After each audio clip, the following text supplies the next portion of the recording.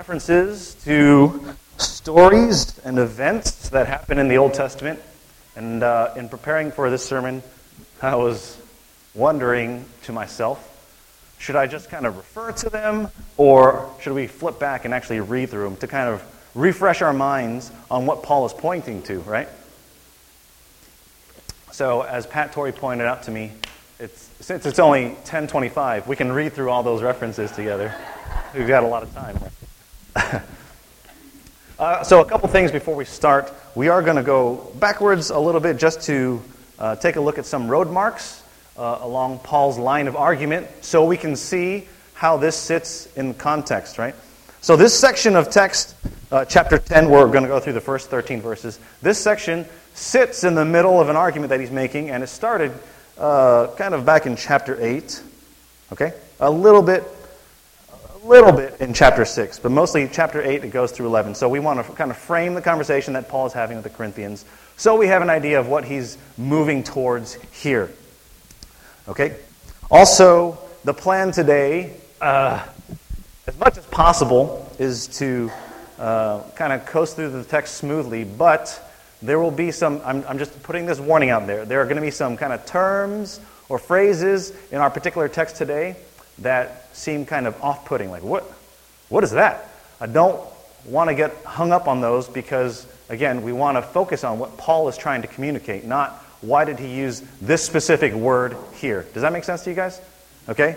We are going to try to untie them as best as possible, but we also want to get a good sense of the bigger picture. So if you go backwards a little bit, let's say, like in chapter 6, verse 12, you can see that Paul is responding to a previous letter that the Corinthians have written to him, right? So we have these things in quotes, for example, in 12, all things are lawful for me, and then Paul goes on to explain why that idea or principle may be good or not good, right? And then move on to chapter 7, we have in the first verse, now concerning the matters about which you wrote, it is good for a man not to have sexual relations with a woman. And then he goes on to say whether that is good or not good.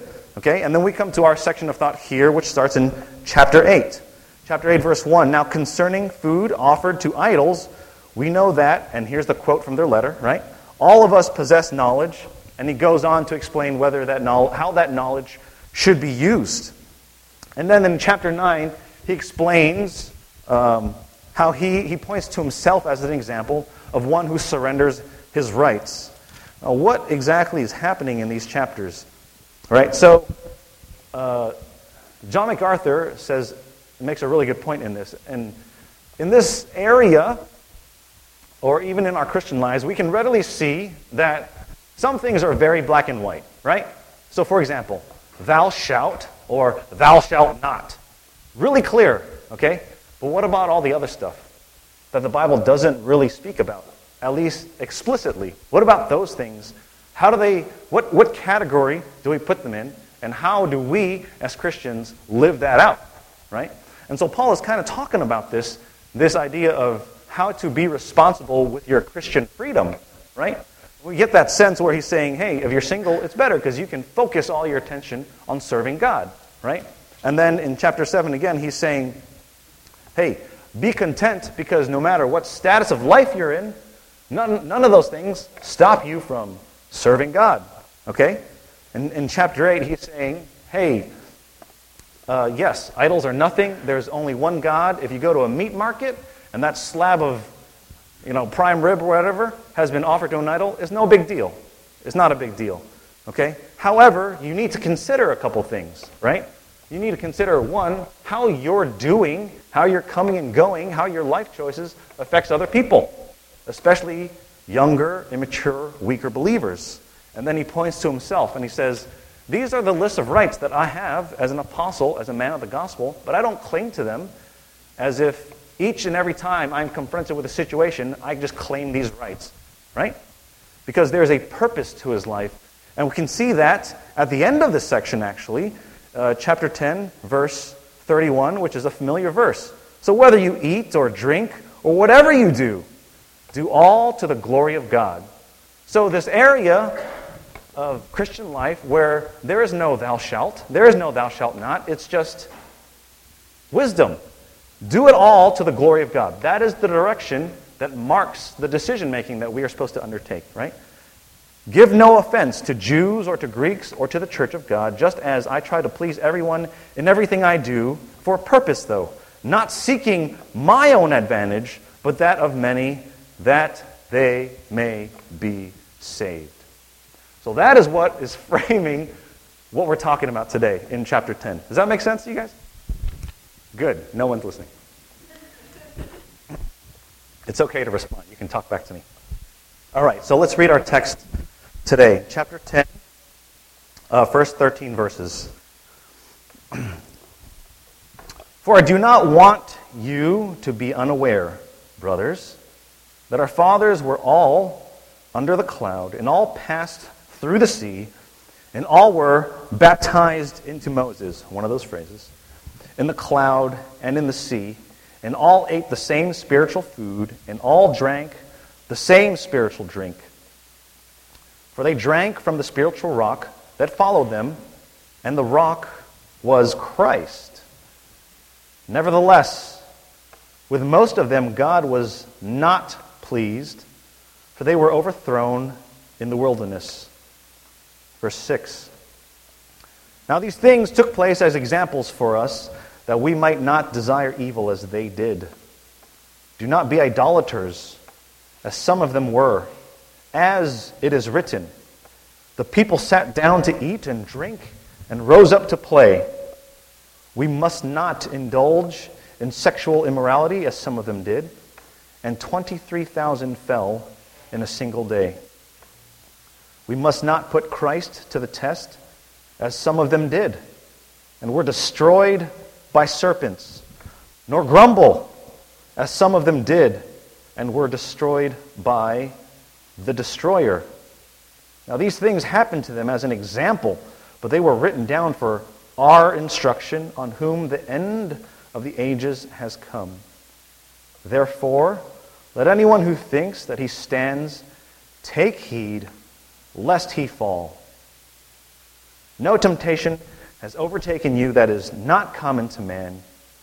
God is faithful, and he will not let you be tempted beyond your ability, but with the temptation he will also provide the way of escape, that you may be able to endure it. And also verse 14, why not? Therefore, my beloved, flee from idolatry. Okay? So this morning we're talking about idolatry. There are kind of 3 points. The 3 points would be something like God's faithfulness to his people, which we will see in verses 1 through 4. The second section would be something like God's judgment and justice on people who don't respond properly to God's faithfulness. That's the second point. And lastly, to heed the warning about idolatry, which we see in verses 5-ish, but 6 and 12. Okay? So that's our roadmap for today, and hopefully we can use those guideposts to kind of bring all this stuff together. So remember, we want to hold this in context. What is Paul arguing for? And more importantly, why is he bringing up all these Old Testament examples and narratives to make his point? Like, how is this relevant for the Corinthians? Moreover, how is it relevant for us today? When many people in churches look at the Old Testament and just, hey, they're just stories, right? Just a recording of stuff that happened a long time ago. But to find the connection between me and them, that's really tough, right? But Paul actually unearths some of that conversation for us. So before we jump in immediately, let us go to the immediate context, which is a few verses just before the start of chapter 10. So if we're in chapter 9, remember Paul is pointing to himself and he's saying, yeah, you may have these freedoms and rights at your disposal, but it doesn't mean you need to cling to them with white knuckles, right? And then at the end, verse 24, he says, do you not know that in a race all the runners run, but only one receives the prize? So run that you may obtain it. Every athlete exercises self-control in all things. They do it to receive a perishable wreath, but we an imperishable. So I do not run aimlessly. I do not box as one beating the air, but I discipline my body and keep it under control, lest after preaching to others, I myself should be disqualified. So in that little section at the end of at the end of chapter 9, he is talking about two ideas. Self-control for the purpose of not being disqualified. You guys see that? Exercising self-control. So here we arrive in chapter 10, and he starts with, "For I do not want you to be unaware, brothers." So the question for us is, there's this word "for," right? How does that connect us to the previous section? Or is Paul just throwing in a word and saying, yeah, it kind of makes sense? Of course, that's not what he's doing. This is connected to the ideas of self-control, winning that imperishable wreath, right? Exercise self-control in all things so that you are not disqualified. And then he goes through a list of ways God has been faithful and how his people have, in a sense, been disqualified, you see. So let's look at kind of the structure of what's going on and then jump into it for a little bit. There are a couple of comparisons going on in these 13 verses. Okay? So if you look at verses 1 through 4, you see a word that is repeated fairly often. Does anyone catch that? What word is it? All. Who said all? Someone said it over here. All right. No, you don't count. You're my wife. No, kidding. I love you, honey. All right. So we have the idea of all repeated in the first 4 verses, okay? And then verses 7 through 10, there is not a word, but a phrase that is repeated. And these are our first 2 parties of comparison. So there's all, and then in verses 7 through 10, what do you guys see? Say it boldly. Huh? Some of them. Some of them, okay? So we have the comparison of all these people and then some of them, okay? That's the first comparison. And then the second, kind of more mysterious comparison is what this text has to say for the Corinthians. So, does that make sense? So, these guys and then Corinthians. What's the deal there? And that's what we're chasing after this morning. Okay? All right. A couple of other interesting observations is, remember the setting of the Corinthian church is a mix of Jew and Gentile, but largely Gentile.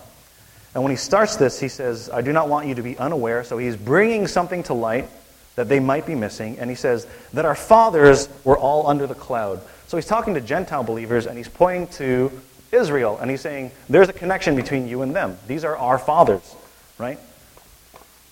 So he's arguing, I think, in this passage for a continuity of the Corinthians with the Old Testament people of God, right?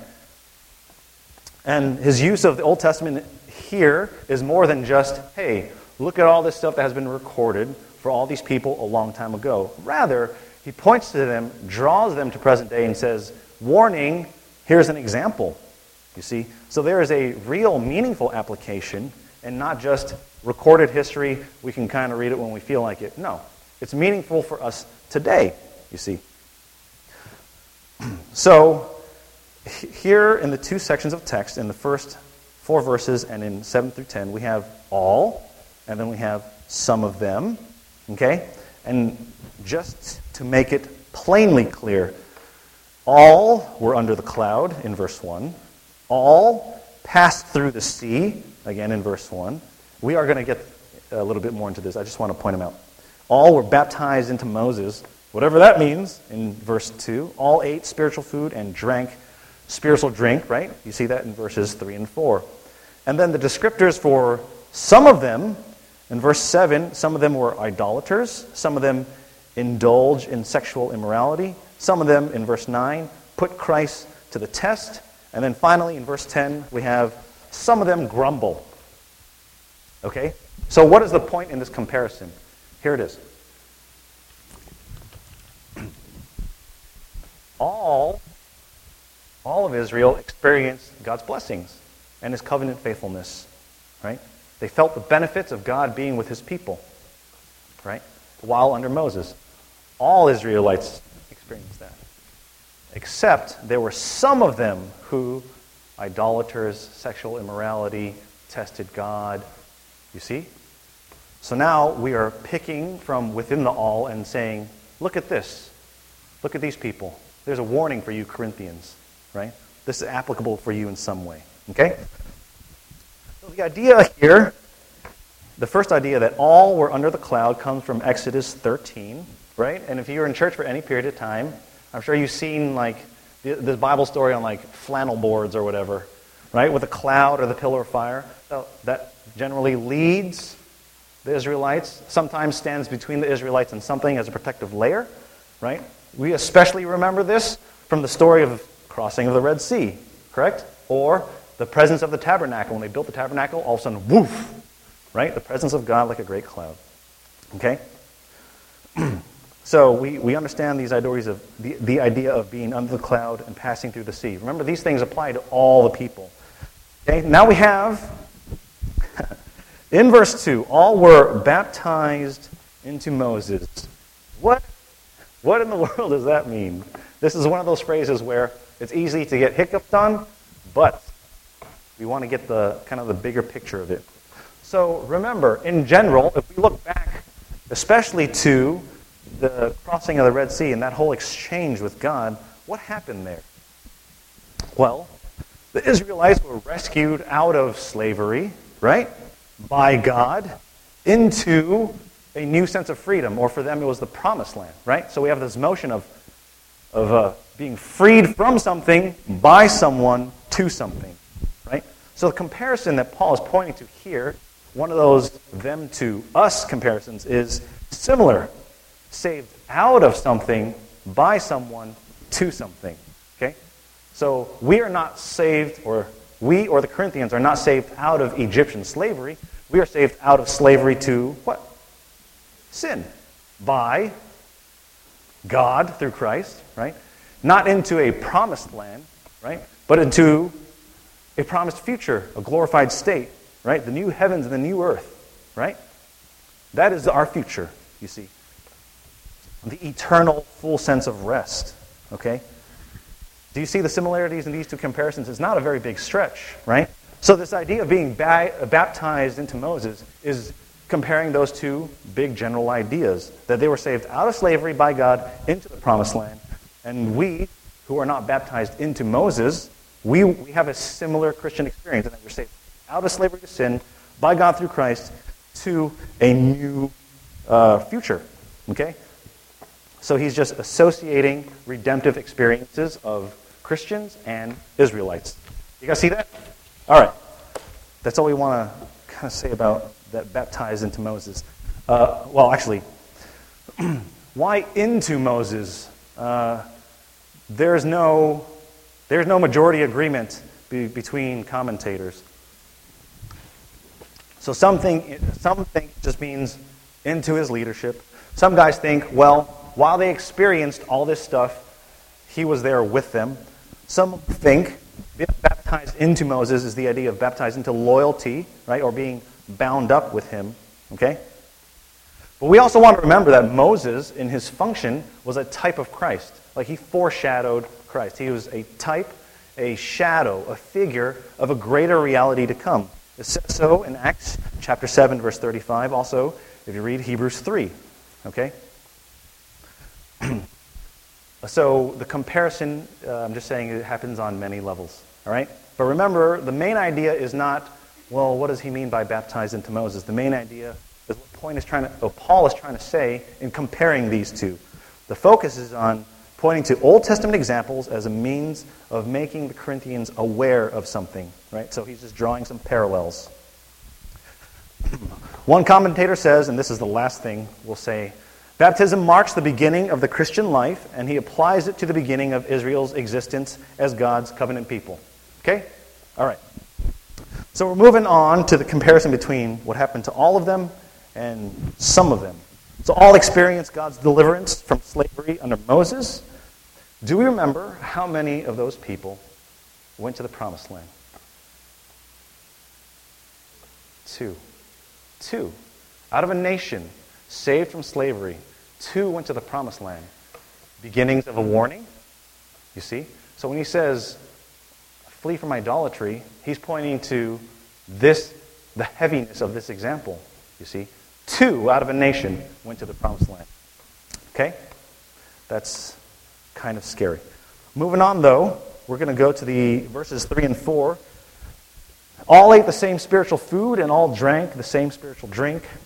Paul here is not talking about immaterial food or immaterial drink.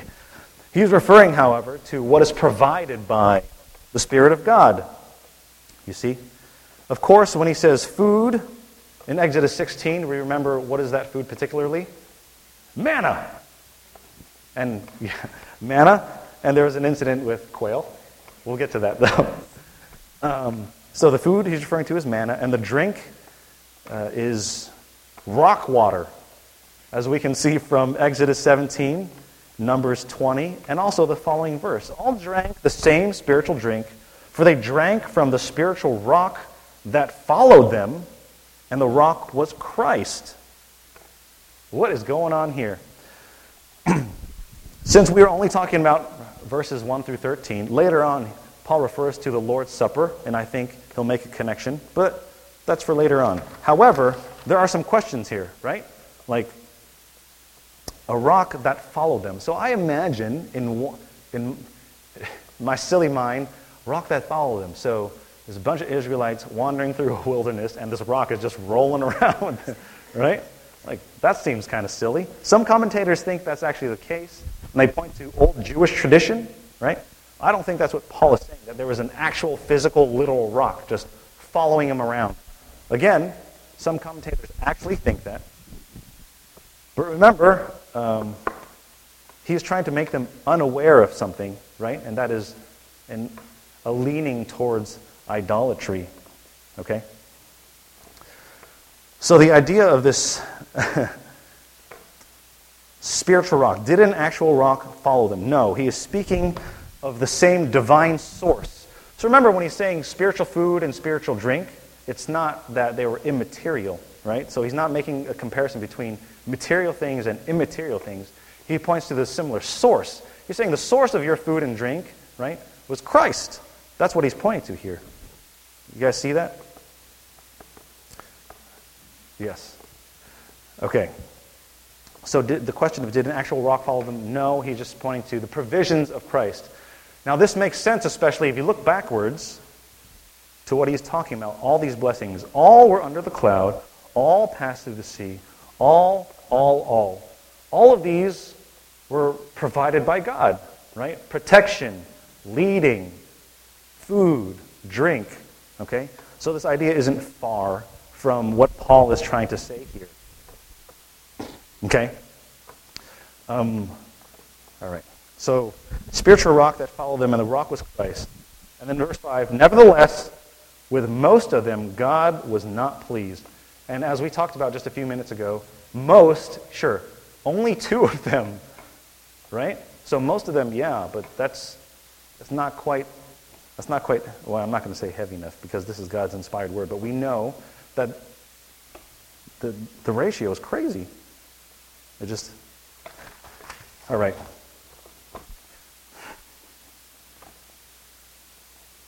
Verse 6, now these things took place as examples for us that we might not desire evil as they did. Before we get there, I want to point out one more item of God's faithfulness. So we see God's provision for his people, that all these people experience blessings, right? God's faithfulness is also apparent to us in verse 13. No temptation has overtaken you that is not common to man.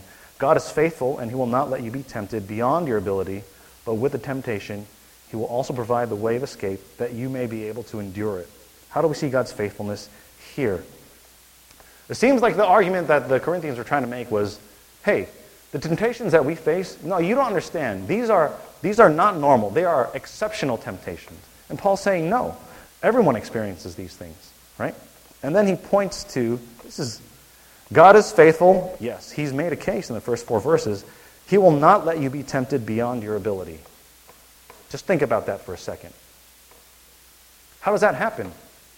So there's a consideration of your personal ability, and God sovereignly raising his hand and saying, not beyond this.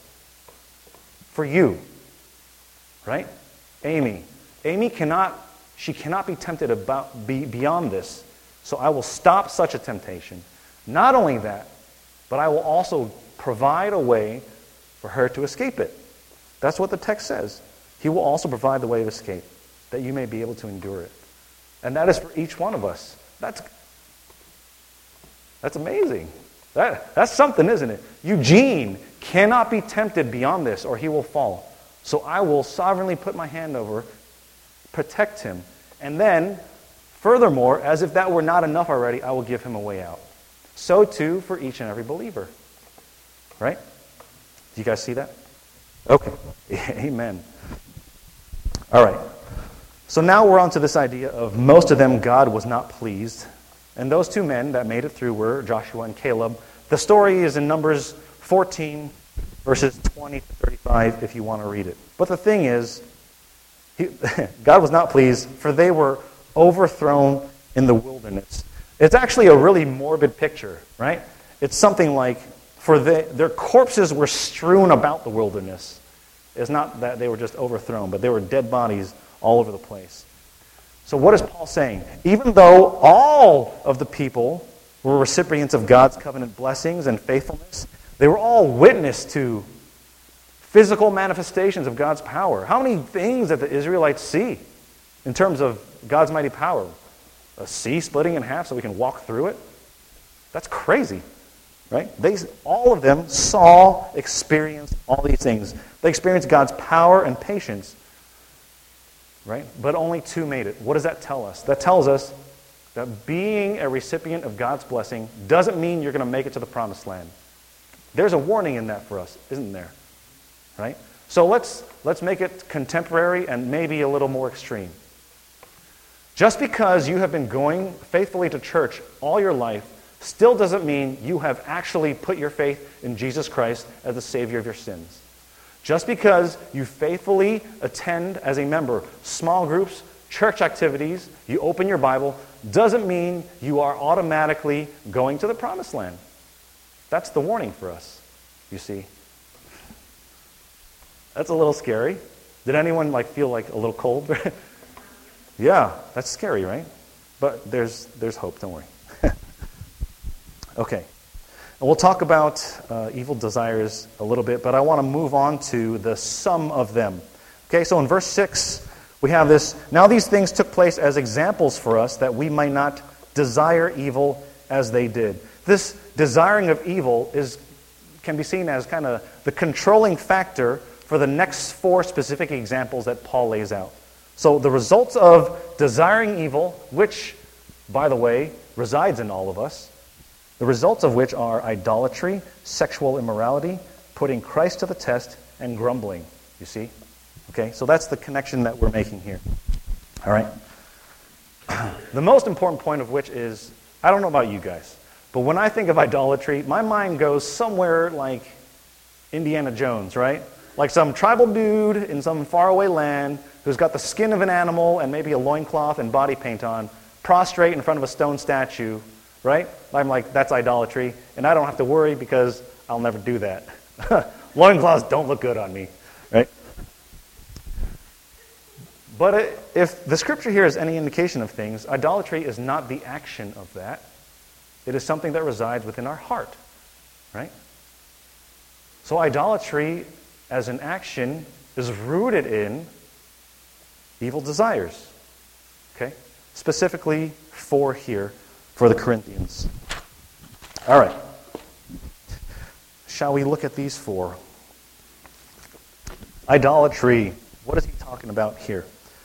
Do not be idolaters as some of them were, as it is written, the people sat down to eat and drink and rose up to play. He's quoting Exodus 32, verse 6. What is one of the most heinous forms of idolatry that the Israelites committed? Golden calf. That's exactly what he's talking about here, right? Moses is on the mountain, and they're like, Aaron, we don't know what this... Where's your brother? What are we going to do? And Aaron says, give me all your gold. I'm going to make a statue of a cow, and we're going to worship it. And this is what happens after. So they sacrifice to this calf, and then they eat and drink and rose up to play. The phrase rose up to play has sexual overtones, right? So it's this idea that they relinquished all self-control, they just let it all out in whatever form possible. You see? Connection with have self-control from the end of chapter 9, right? This is what they're talking about, a lack of self-control. What were the consequences of them making that idol? There were 3. You guys remember? 1, they had to drink it, right? What was the second one? Hey, Moses says, hey, whoever's with me, stand over here. Who came up? Levites. And what did he say? Go kill your father and brothers and whatnot. They went out and killed them, right? And lastly, what happened? Judgment by God, as if those 2 weren't enough, right? Serious consequences for idolatry. In this sense, what I mean is in verse 7, idolatry is actually making a physical idol, right? Okay. Because I said before that idolatry is something that is a desire, which is true. But this is the making of an actual idol, an image. Okay? And obviously, well, not obviously, the idea of all the parts of the story of the golden calf that Paul could have pointed to, why does he say the people sat down to eat and drink and rose up to play? Kind of weird. Of all the things, why not just say they made a golden calf? Well, to make it relevant for the Corinthians, because they were issues of eating and drinking, right? Didn't he already talk about foods offered to idols? Moreover, later on, he's going to talk about participating in pagan feasts, right? Eating and drinking for the Corinthians is something they actually struggle with. Also, this idea of rising up to play, sexual overtones, right? Temple prostitution, rampant in the city of Corinth, right? So these are all relevant issues for the people of that time. They are not irrelevant for us. Okay? All right. Moving on to verse 8. We must not indulge in sexual immorality as some of them did, and 23,000 fell in a single day. That story is in Numbers 25, 1 through 9. I think I'll read this one. While Israel lived in Shittim, the people began to whore with the daughters of Moab. These invited the people to the sacrifices of their gods, and the people ate and bowed down to their gods. So Israel yoked himself to Baal of Peor, and the anger of the Lord was kindled against Israel. And the Lord said to Moses, "Take all the chiefs of the people, hang them in the sun before the Lord, that the fierce anger of the Lord may turn away from Israel." And Moses said to the judges of Israel, "Each of you kill those of his men who have yoked themselves to Baal of Peor." And behold, one of the people of Israel came and brought a Midianite woman to his family, in the sight of Moses, and in the sight of the whole congregation of the people of Israel, while they were weeping in the entrance of the tent of meeting. When Phinehas, the son of Eleazar, son of Aaron the priest, saw it, he rose and left the congregation and took a spear in his hand and went after the man of Israel into the chamber and pierced both of them, the man of Israel and the woman through her belly. Thus the plague on the people of Israel was stopped. Nevertheless, those who died by the plague were 24,000. Okay, so that gives us the story, but those who died by the plague were 24,000. And we flip back to 1 Corinthians. We must not indulge in sexual immorality, as some of them did, and 23,000 fell in a single day. So this is another one of those phrases, okay? So I'm going to give you the short answer, and then I'm going to give you all the possibilities that I've run into. Short answer is, I have no idea. Right? I don't know. Okay? Here are all the possibilities that I've run into. All the possibilities are, well, it was 23,000 in one day, 24,000 in total. Okay? Or, hey, he's not trying to be exact, like give an exact head count. He's just saying, ballpark, 23,000. Right? Or, the actual number is between 23 and 24,000. Or, he's actually referencing Numbers 26:62. So Paul, as he is recounting Old Testament stories, his mind slips and goes to another reference, which is 23,000. Right? Or he is factoring in those who are killed by the judges first, and then the rest of them. Okay? Lastly, Paul is combining punishments from Numbers 25:9 and Exodus 32:28. Those are all the options that I've run into to explain why one says 23,000, why the other says 24,000. Okay? But the main point here is not, we don't know. The main point is, it's not his main point. Okay? I think if Paul needed to cite an exact number, he would have. But the main point is not how many died that day. The main point is the severity of idolatry. Okay? Do not indulge in sexual immorality, or this is what happened. Would it have been any better if it was only 23,000? That's still a lot of thousands of people who die because of sexual immorality, you see. Okay? So Paul's main point is the consequences of idolatry are very serious. All right? Does that make sense? All right. So please don't get hung up on the numbers too much. There are a lot of books. If you still have questions about it, lots and lots of books. I'll be more than happy to point you towards them. All right. This idea of putting Christ to the test. In verse 9.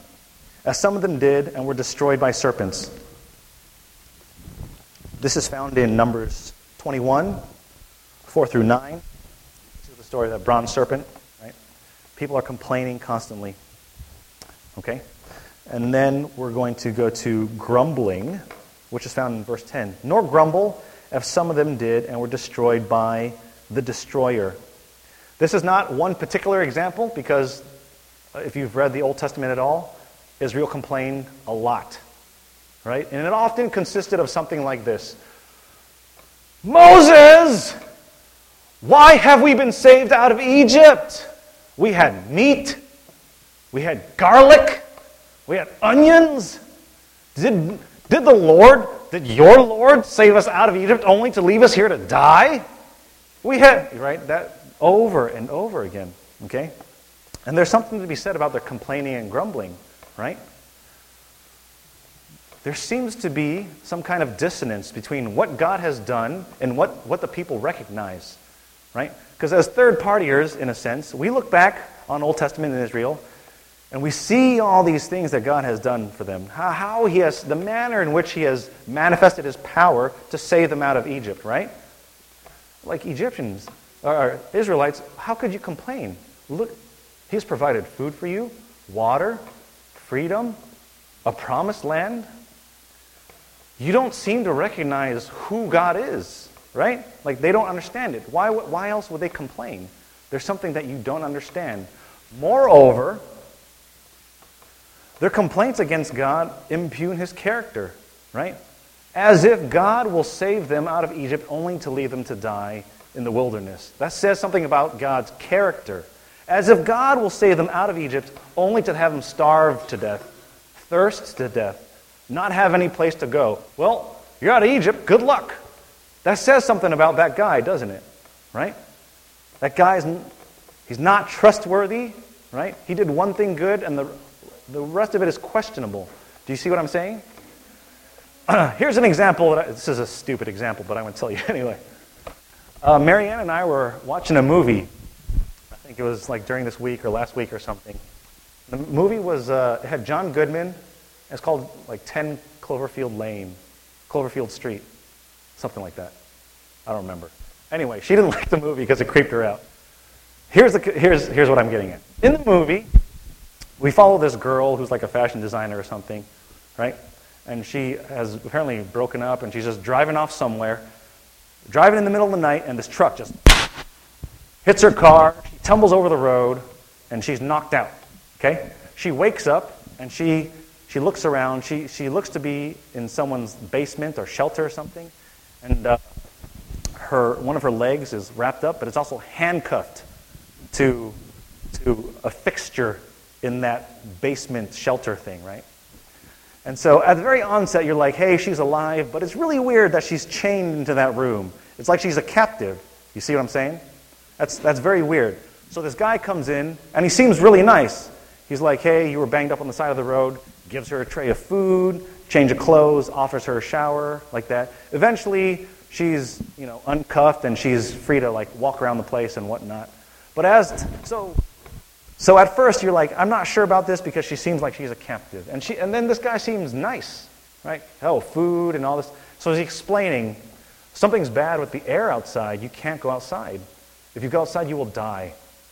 And she tries to escape. And as she's trying to escape, this lady with she looked like she just walked through radiation, right? Like her skin's melting off. She's on the other side of the door, like, help me! So it dawns on this girl that something is indeed wrong, and this guy has probably saved her from experiencing the same fate that lady did, right? Okay. So they go on their merry way, play board games and puzzles and stuff. And then the ventilation or something with the air goes wrong, and it shuts off, right? And so it's John Goodman. If you know him, he's rotund, okay? There's another guy that's saved with him, and he's messed up. So she's the only character of the three who are in that shelter that can go and kind of restart this air. So she goes up, she restarts the air, and she notices a little port or window for viewing.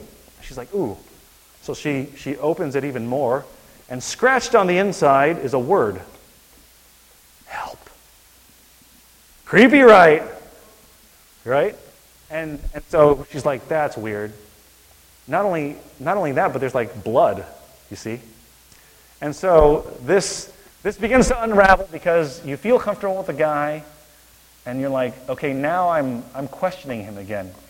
Because he has admitted, hey, yeah, my truck hit you, but I saved you because I was, things are going on, I was in a rush. So what I'm pointing to is this guy who saves her, right, and can I spoil it for you? It ends up being aliens, which is anyway. So aliens take over the world, and he's trying to get to a shelter, and that's how it all happened. But he ends up to be a real creeper, because there is a girl previous that is no longer there. And this guy also has a vat of chemicals that, eats up human flesh and just leaves the bones. And the third person was dumped into there. Okay, the point is, this guy rescued the girl from aliens, but also held her as a captive. So simultaneously doing something good and something not good at the same time, right? So you are right to question whether this guy is trustworthy or not, because he ends up being not trustworthy. But if those accusations are false, you are saying something about this guy's character.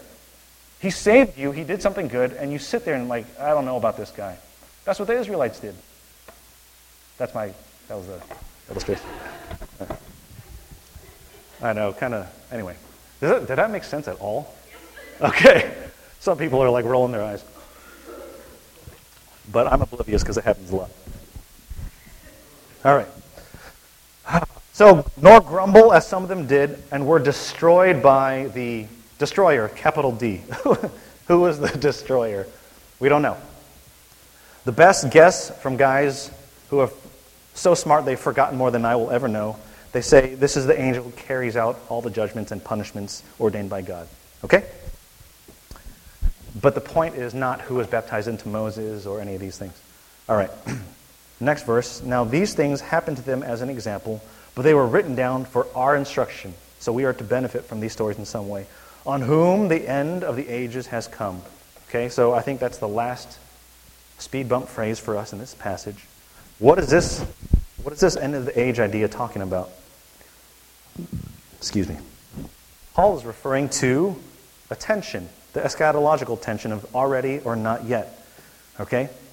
However you view that, what he's saying here is, in the Old Testament times, things happened in types and shadows, right? There are a lot of promises, right? Christ is a fulfillment of all those things. So we get to look back through the lens of Christ and see those things in their fuller nature. So therefore, when we look back on Old Testament Israel, we can understand that these things are for us as warnings, particularly in these passages. Does that make sense? That's what he's saying. Okay? All right. What I do want to go back to is, okay, first, let me remind you. So we have a couple of comparisons. All the people experience blessings, and then some of them, right? And then the idea that all the people experienced blessings, and only 2 made it to the promised land. So what does this say for us? Okay, so the warning is of idolatry. And we see that in verses 6 and 12. Now these things took place as examples for us that we might not desire evil as they did. And then in 12, therefore, let anyone who thinks that he stands take heed lest he falls. So like I said earlier, idolatry is easily correlated with this idea of some guy far away bowing down before statues. But that is not the only expression of idolatry. In this passage, we have the making of a physical idol, sexual immorality, putting Christ to the test, grumbling. Okay? The warning is, as the title says, idolatry is actually normal and very ordinary. Okay? So in our minds, it's easy to think idolatry is trying to replace God with something. Sometimes. Idolatry is also having God and other things, as if God were not enough. Especially in the case of Israel, where what God has provided for them, how He has saved them, is not good enough. They wanted more than what God has given them. Right? Idolatry it could be a good thing that you crave, a great thing that you crave, so much so that is not just a good or great thing, but is an ultimate thing. It is where you derive all your hope, all your pleasure, all your purpose. It is what sustains you. It's what drives you from day to day. It's anything other than God that you pour your life out for. You see. Idolatry is also something that everybody in this room struggles with. I can only think of 4 cases in which someone in this room may honestly and rightfully say, no, I do not struggle with idolatry. And here are the 4 cases. You can add more. 1, you are not a human. Okay? 2, you are a human, yet you are in your glorified state, but here for some reason. Okay? 3, the Bible is wrong. Right? 4, God is a liar. Those seem to be the only exceptions to where any of us could say, no, I do not struggle with idolatry. The question in church is not whether you struggle with idolatry, it's how you are an idolater. What are the idols in your life? What do you easily cast aside? No. What do you easily cast God aside for? Right? It can be marriage, relationships, academic pursuits, monies, material possessions, skills, talents, looks, any of those things. Right? The point is, God lays exclusive claim to all of us. Not only does He lay exclusive claim, He lays claim to the sum total of our being. So when we see that evil desires are the root of idolatry, God doesn't just want you to do right things. He wants you to think right things, feel right things, desire right things. Right? So we can desire good things to the point where they become ultimate things, and that is idolatry. So what is it in your life that you crave, that you desire, that you covet, that you lust for more than God? What is that thing in your heart that you can shrug God off for? God can wait. This is more important.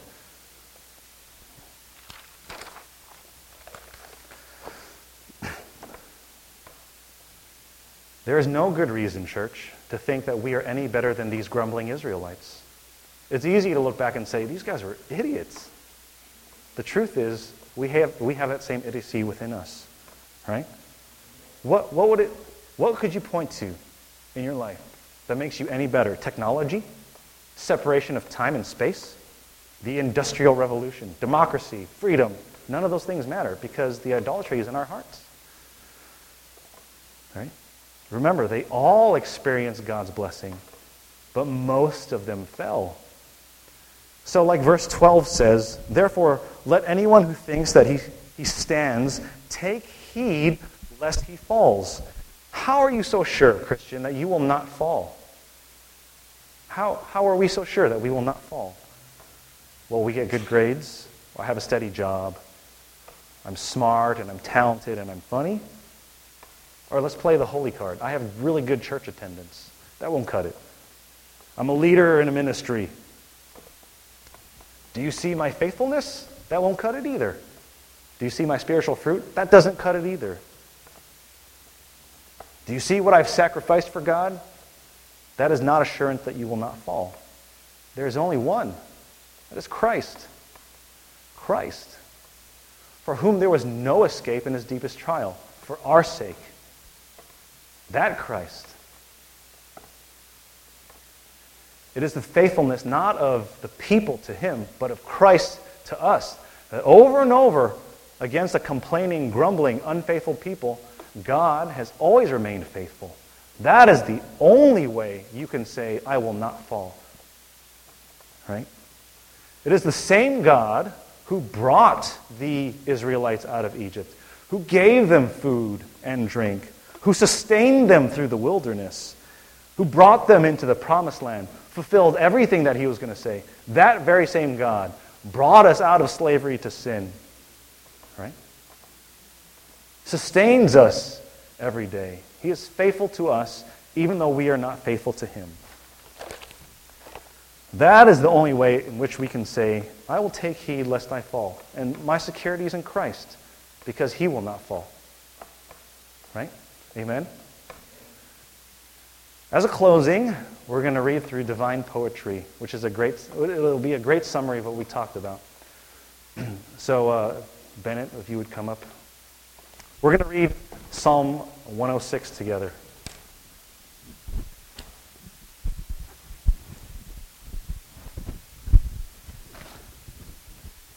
One second. Let me get the microphone.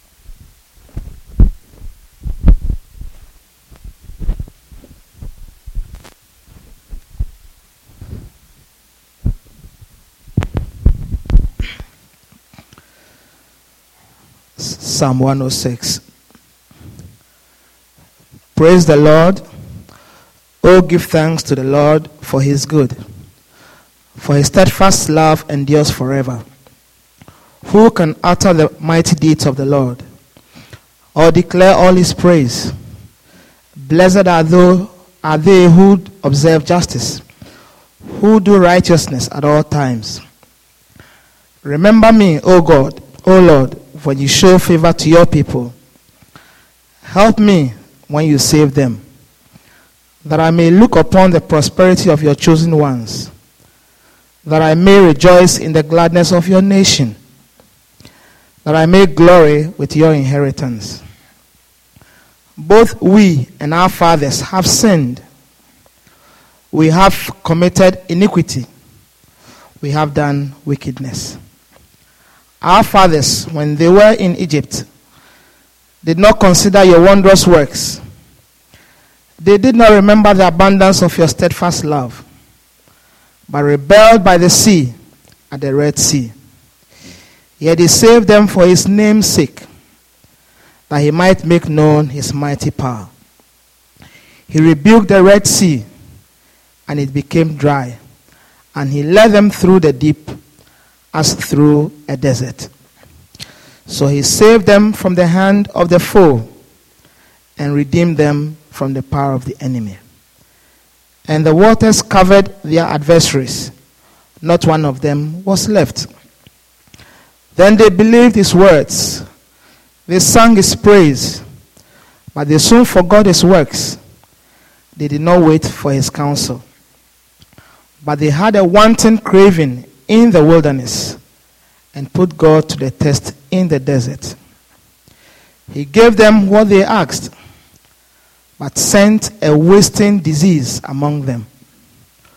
When men in the camp were jealous of Moses and Aaron, the Holy One of the Lord, the earth opened and swallowed up Dathan and covered the company of Abiram. Fire also broke out in their company. The flame burned up the wicked. They made a calf in Horeb and worshipped a metal image. They exchanged the glory of God for the image of an ox that eats grass. They forgot God, their Savior, who had done great things in Egypt, wondrous works in the land of Ham, and awesome deeds by the Red Sea. Therefore he said he would destroy them, had not Moses, his chosen one, stood in the breach before him to turn away his wrath from destroying them. Then they despised the pleasant land, having no faith in his promise. They murmured in their tents and did not obey the voice of the Lord. Therefore he raised his hand and swore to them that he would make them fall in the wilderness and would make their offspring fall among the nations, scattering them among the lands. Then they yoked themselves to the Baal of Peor and ate sacrifices offered to the dead. They provoked the Lord to anger with their deeds, and a plague broke out among them. Then Phinehas stood up and intervened, and the plague was stayed. And that was counted to him as righteousness from generation to generation forever. They angered him at the waters of Meribah, and it went ill with Moses on their account. For they made his spirit bitter, and he spoke rashly with his lips. They did not destroy the peoples as the Lord commanded them, but they mixed with the nations and learned to do as they did. They served their idols, which became a snare to them. They sacrificed their sons and their daughters to the demons. They poured out innocent blood, the blood of their sons and daughters, whom they sacrificed to the idols of Canaan, and the land was polluted with blood. Thus they became unclean by their acts, and played the whore in their deeds. Then the anger of the Lord was kindled against his people, and he abhorred his heritage. He gave them into the hand of the nations, so that those who hated them ruled over them. Their enemies oppressed them, and they were brought into subjection under their power. Many times he delivered them, but they were rebellious in their purposes and were brought low through their iniquity. Nevertheless, he looked upon their distress when he heard their cry. For their sake he remembered his covenant and relented according to the abundance of his steadfast love. He caused them to be pitied by all those who held them captive. Save us, O Lord our God, and gather us from among the nations, that we may give thanks to your holy name and glory in your praise. Blessed be the Lord, the God of Israel, from everlasting to everlasting. And let all the people say, Amen. Praise the Lord. Let's stand together for the closing song.